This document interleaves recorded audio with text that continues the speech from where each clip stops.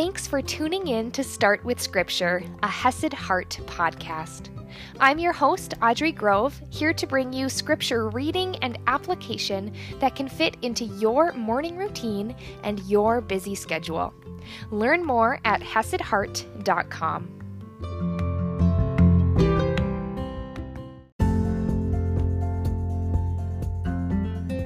Happy Thanksgiving, my friends! If you want to really dive into thankfulness, offer up your Thanksgiving to God, I'd invite you to check out my other podcast, Hesed Heart Meditation. There we really dwell on this idea of giving thanks. And we're just starting a series on thankfulness that's going to go all the way through December. So if you want to check that out, again, it's Hesed Heart Meditation. Today's episode of Start with Scripture, we aren't going to dwell on Thanksgiving, but I hope you have a great holiday.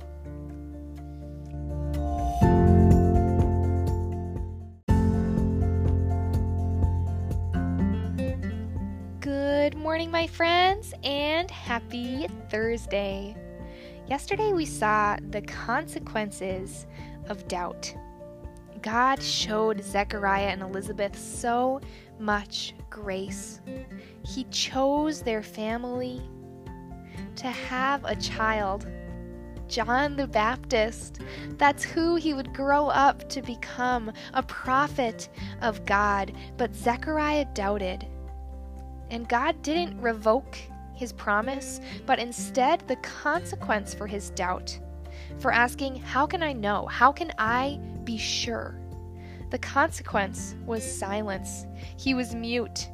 He walked out of the Holy of Holies and he was gesturing because he couldn't talk. I mean, how frustrating, especially this poor guy is unable to talk when his wife is going to be pregnant. What a frustrating situation. Talk about a real consequence. But today we're going to see, in contrast to Zechariah questioning in doubt, how can I be sure? Today, Mary, the mother of Jesus, we're going to see her question in faith. So let's look at the difference. Let's dive into Luke chapter 1, verse 26, reading from the ESV. In the 6th month, the angel Gabriel was sent from God to a city of Galilee named Nazareth. So in Israel, imagine if Israel is portioned into thirds, north to south.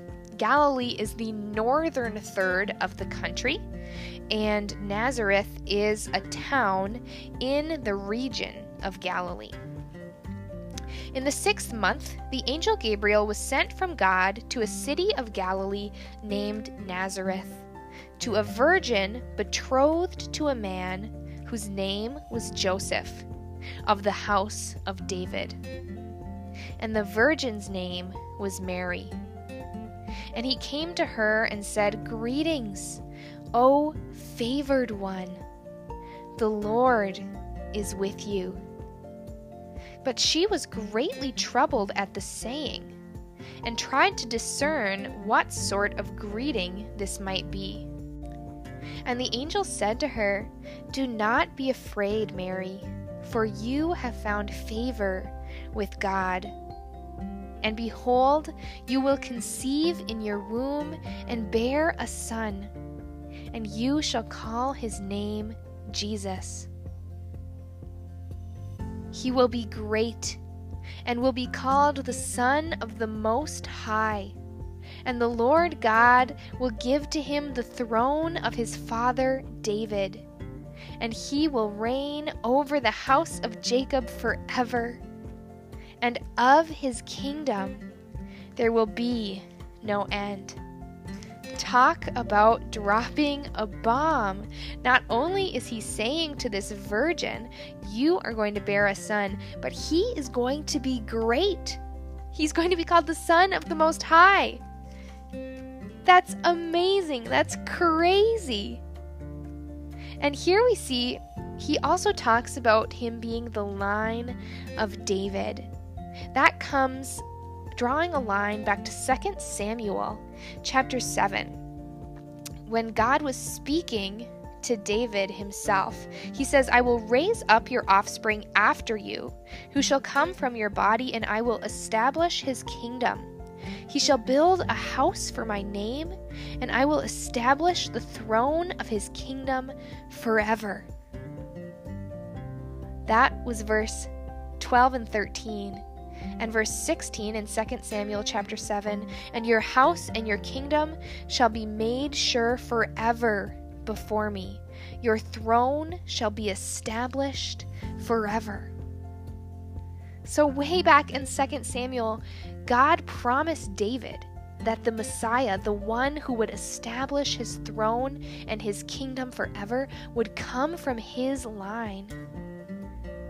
So when he says here, the angel Gabriel, jumping back to Luke, and the Lord God will give him the throne of his father David, that's what he's referring to. How amazing. So Mary's son is going to be the one to have an everlasting kingdom. What a big bomb to drop. But how does Mary respond? Mary said to the angel, how will this be, since I am a virgin? How will this be? Not, will it be? Not like Zechariah, how can I know? How can I be sure? But in faith, how will this be, since I'm a virgin? She trusts that God's promise is true, that it will be. She's simply asking how. How will it be, since I'm a virgin? And the angel answered her, the Holy Spirit will come upon you, and the power of the Most High will overshadow you. Therefore, the child to be born will be called Holy, set apart, the Son of God. And behold, your relative Elizabeth, in her old age, has also conceived a son. And this is the 6th month with her who was called barren. For nothing will be impossible with God. What beautiful words, what beautiful promise and encouragement. And we see that Elizabeth, who was shown the grace of God, is now evidence to Mary, evidence that God keeps his promises, that nothing will be impossible with God. How can a virgin possibly bear a son? Nothing is impossible with God. How can a barren old woman possibly bear a son like Elizabeth? Nothing is impossible with God.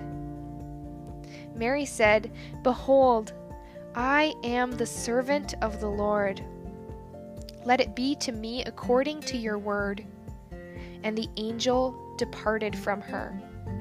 So we see, especially if we look forward to verse 45, Elizabeth says, and blessed is she, speaking of Mary, who believed that there would be a fulfillment of what was spoken to her from the Lord. She actually praises Mary's faith.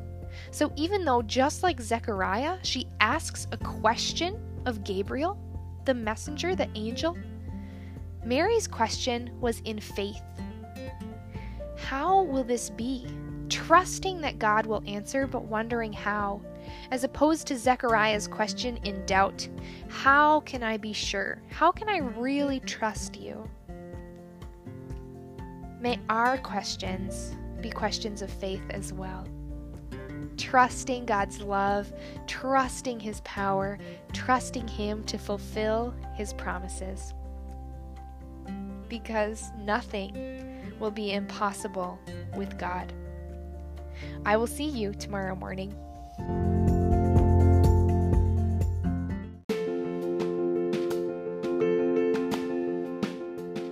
I am so proud of you for starting with Scripture. You can also visit HesedHeart.com for even more resources, including faith-based yoga and Bible-based meditations.